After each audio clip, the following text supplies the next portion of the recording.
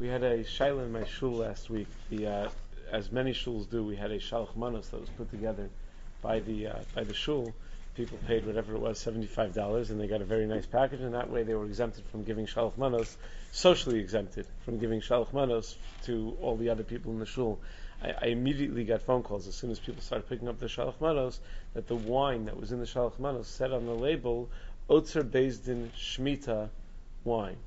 What does that mean? What do you have to do with it? So I don't know if any of you ever noticed this. This was wine picked up on Rockaway Turnpike. It was not. This was not picked up at some fancy store somewhere.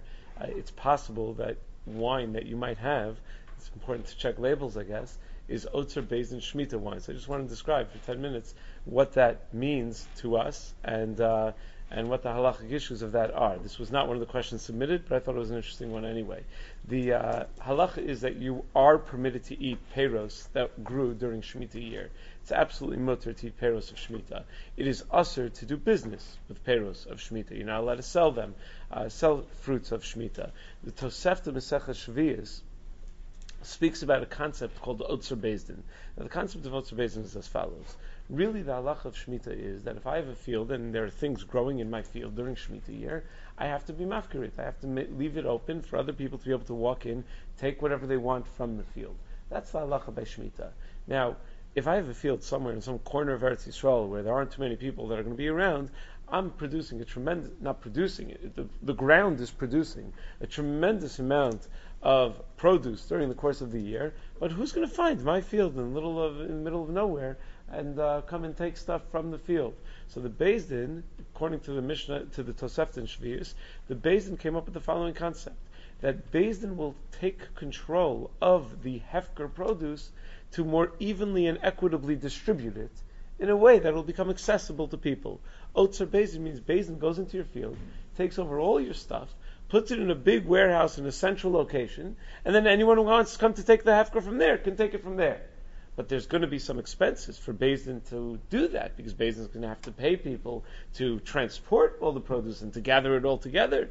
And when Beis Din is doing that, they're keeping everyone else out of the field, because they're saying, yes, it's hefker, but we're in control of the hefker. It's hefker under our control, and you have to wait until we're ready to open it up for people to take. That's the concept of Otzer Beis Din, that the Beis Din distributes it. Now, is Otzer Beis Din a good idea? Is it a bad idea? Tosefta mentions it. The problem, of course, is that how are you going to pay people? The halacha is you're not allowed to work the field, and you're not allowed to do any schora with peiros shvius. So how are you going to pay somebody? So the way it works is that you're not paying for the produce, you're paying for the work involved in distributing the produce, etc. That's what you're really paying for when it comes to the Otzer Beis Din. Now, there are two issues. Number one, the Rambam doesn't mention the concept of Otzer Beis Din. So some people say, well, if the Rambam doesn't mention it, then it must be rejected halacha. The other problem is that some people say that, what do you mean? I'm going to pay somebody for a bottle of wine that came from a vineyard that grew grapes during Shemitah, and I'm not really paying for the wine. I'm only paying for the bottle and for the transportation of the wine and for the gathering, but I'm not really paying for the wine. Come on, it's lending itself to dishonesty. I mean, so what? The wine should have cost $10, but I'm going to say, no, I'm not paying for the wine. I'm only paying for the bottling and distribution, so I'm going to pay $6. So you know what they're going to tell me? Oh no, the bottling and distribution was very expensive this year. It cost $4 more. So, it's just for the bottling and distribution, but give me $10. It just opens itself, lends itself to harama. Those are the two major tainas with the Otzer Beis Din. Nevertheless, many Gedolei Poskim were big fans of the Otzer Beis Din. The first modern day Otzer Beis Din in 1910 was instituted by Rav Chaim Berlin, Rav Yosef Chaim Sonnenfeld, and Rav Tzvi Pesach Frank. Big leaguers, if there ever were any. So we're talking about, this is something that's been widely accepted. What do you do with the Chazon Ish held of Otzer Beis Din, Rav Kook held of Otzer Beis Din? It was pretty widely accepted. So what do you do with the objections? So first of all, in terms of the Rambam not mentioning it, so the Rambam doesn't mention it. Doesn't mean he rejects it. No Rishon that we know of explicitly says, we've heard of Otzer Beis Din and we don't like it. It's just that it's not mentioned by the Rambam. It is mentioned approvingly by the Ramban ala Torah in Parshas Bahar. So good. So it could be that that's not a rejection at all. What about the Harama? So in terms of paying, Tosefta said that the Beis Din paid the bill, and it could be that, Tosefta never said that the Beis Din paid the bill. Could be the consumer paid, And we don't have any raya that the Tosefta had a problem with that. We assume that people will be honest about it, and they're not going to pay for the produce itself. They're only going to pay for the bottling and distribution. There were some poskim who said that no, the Tosefta really meant that the Beis Din only pays it from the extra machsa shekel, but the consumer can't really pay for it. But we don't have any raya that that's true, and therefore it's been widely accepted that the consumer, you go into a store to buy Otzer Beis Din wine, you're not buying wine. You're reimbursing them for the bottling and distribution costs, and you're memela getting the wine, and you're taking the wine from Hefker. That's what happens when you buy Otzer Beis Din wine. That's the way the deal works. Now, when Beis Din takes over your field, who's going to be in charge of working the field? Beis Din has to hire an employee of Beis Din, a salaried employee, to take care of the field. So who's Beis Din going to hire to take care of your vineyard? So Beis Din figures, well, let's see. Who's most capable of taking care of this vineyard, and who's out of a job this year anyway because he's not allowed to do avodas hakarka during Shemitah? The owner of the vineyard. So Beis Din hires the owner of the vineyard as a salaried employee to work in the vineyard, as an employee of Beis Din, not as the owner of his own vineyard, to gather together all the grapes, produce the wine, and Beis Din will distribute that Hefker wine. In this way, he'll be a salaried employee for the work that he does. Now, there are significant restrictions on the work that he's allowed to do. The Gemara in Avodah Zarah and Daf Nun Beis says that trees are allowed to be maintained during Shemitah. They're not allowed to be improved during Shemitah. So he's only allowed to do so much. Beis Din gives him specific instructions, and hopefully there's some oversight. They have mashkiach there, making sure that he's keeping his end of the bargain. Now, the original Otzer Beis Din saw to it that the fruits weren't even weighed or measured, because then you're really paying for the fruits. But the Chazon Ish was makel. The Chazon Ish said you could weigh and measure it because Beis Din has to figure out the most equitable distribution of the hefker. How are they going to figure out an equitable distribution if they don't weigh and measure the fruits? So that became pretty standard that we do weigh and measure. But this became an issue when it came to esrogim. If you recall, we had esrogim from those who were in America. We had esrogim from Eretz Yisrael that were brought to America, and the real meikar adin, you shouldn't pay for the fruit. You're paying for the shipping of the fruit, maybe. You're paying for whatever it costs to get people to gather it together, but you can't pay for the fruit itself. Why can't you pay for the fruit itself? Because it's Shemitah fruit, the schar, the perishvias. And that's why there were closed box sales. You didn't know what you were getting, because you weren't supposed to know what you were getting. You shouldn't have been paying the money for the actual fruit itself. Now, there's a discussion of whether, there are a lot that weren't closed back sales. Discussion of why that's permissible, but we'll leave the esrog discussion for the next cycle. But the wine discussion is still prevalent because apparently it's still being sold on Rockaway Turnpike.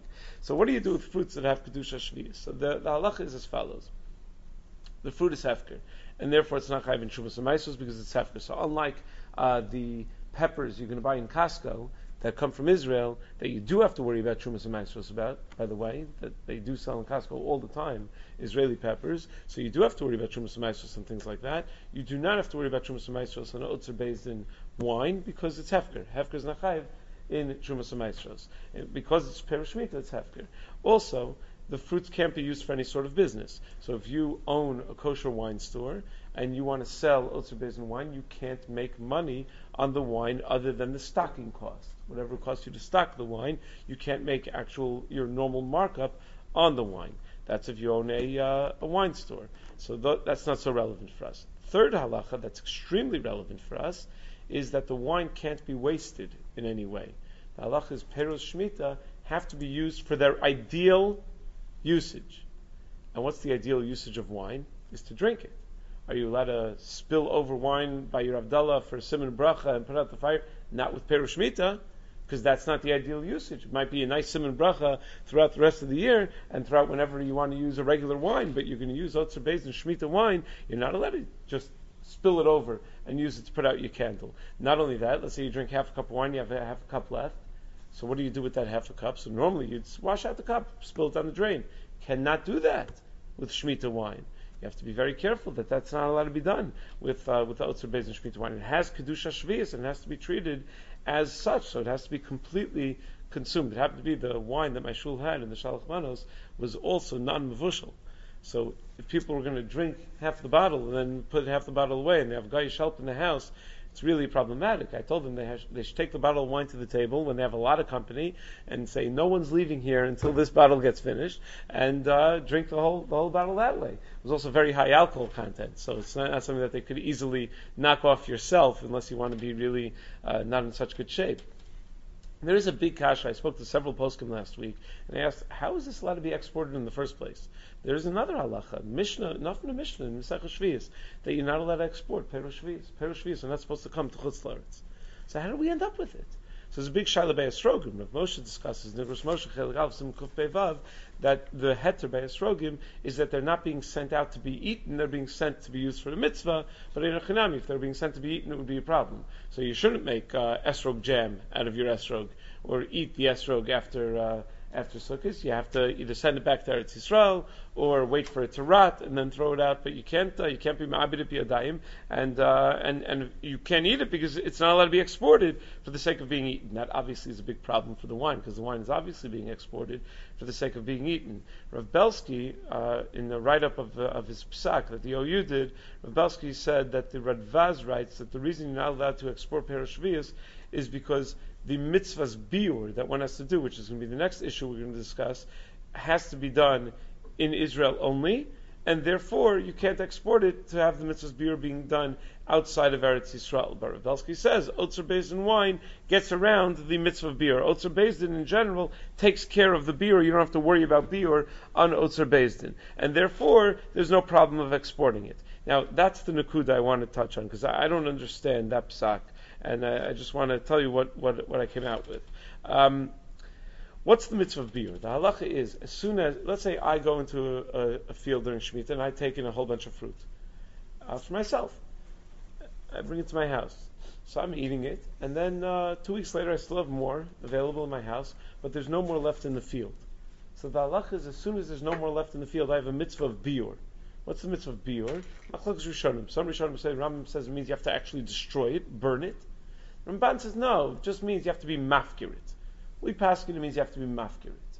So I have to go take that fruit out of my house, make it hefker, and then if no one takes it, I can come and take it back, and I can still eat it because it's regular perush shvius. That's mutar b'achila. I just had a mitzvah to go and be mafkir it.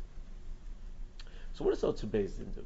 What Otzer Beis Din does is that the fruit is hefker the whole time. They're just in control of the hefker. It's a controlled hefker. Now let's say the fruit remains hefker. No one was ever zocha. No one ever took it into their home. It remained hefker throughout the entire time, all the way through the shas biur. Is there ever a chi of biur on anybody? No, because it was hefker the whole time. And then after the shas biur, someone acquires it. Well, that's after the shas biur. That's fine. It was, you don't need to do biur because the entire time period within which biur would have had to been done, it was hefker during that time. So that's fine. So if the Beis Din is in control of it up until the shas biur, that's great. You don't need to do any sort of biur if it was actually in Beis Din's hands. But I don't know whose hands this wine was in at the shas biur. The shas biur was last Erev Pesach. I don't know whose hands the wine was in at the time at the shas biur. It could have been still in the Beis Din's hands. Could have been by the international distributor. It could have been by the Goyish store owner on Rockaway Turnpike. I don't know who owned it at the time. Might even be a Jewish store owner, a Russian guy, Russian Jew. I don't know. I have no idea whose hands it was in. So if I don't know whose hands it was in, l'chorah, it needs biur. So I spoke to Rav Willig. Again, Rav Belsky, I don't know. Rav Belsky said that it doesn't need biur because Otzer Beis Din takes care of the problem of biur. I have no idea why, though. I don't understand. Rav Willig said he thinks it does need biur.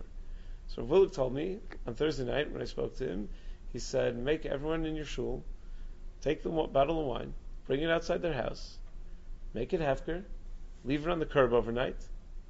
Then if it's still there the next morning, they can come and be zoch in it again and reacquire it. And they will have done the mitzvah's biur. Because you can't have the Shemitah wine without doing the mitzvah's biur. He said it's machlokas of Shlomo Zalman and Rav Elyashiv. If it waited this long, if you're still eligible to do biur, because there's normally a knas that you're not allowed to do biur, but that a knas is if you did it b'mezik. Over here is obviously b'shogig, so Shlomo Zalman holds that since it was b'shogig, there's no such knas. So he said you do the biur, and then you could bring it back in the house, and then you could use it like wine that has kedusha shvius, where you have to drink up every bit of it, and you're not allowed to waste any of it. So I thought that was an interesting psak, something that maybe we should keep in mind. That I never would have thought in a million years, when you go into a wine store to buy a bottle of wine, that you'd have to look at the hashgacha to look for such a thing. Maybe it's not so. It was a Yarden wine. It was a typical $8 bottle of Yarden wine that it said it on the label. It said when the Shas Abir was, said who the Rav Machshir was. So it's important to be aware of. Yeah. Like how do you accomplish finishing every last drop? Like there's certain. At Parker, our purpose is simple. We want to make the world a better place by working more efficiently, by using more sustainable practices, by developing better technologies. We keep moving forward. With each new idea, innovation, and partnership, we're one step closer to fulfilling our purpose every single day. To find out more, visit parker.com/purpose. Parker, engineering your success.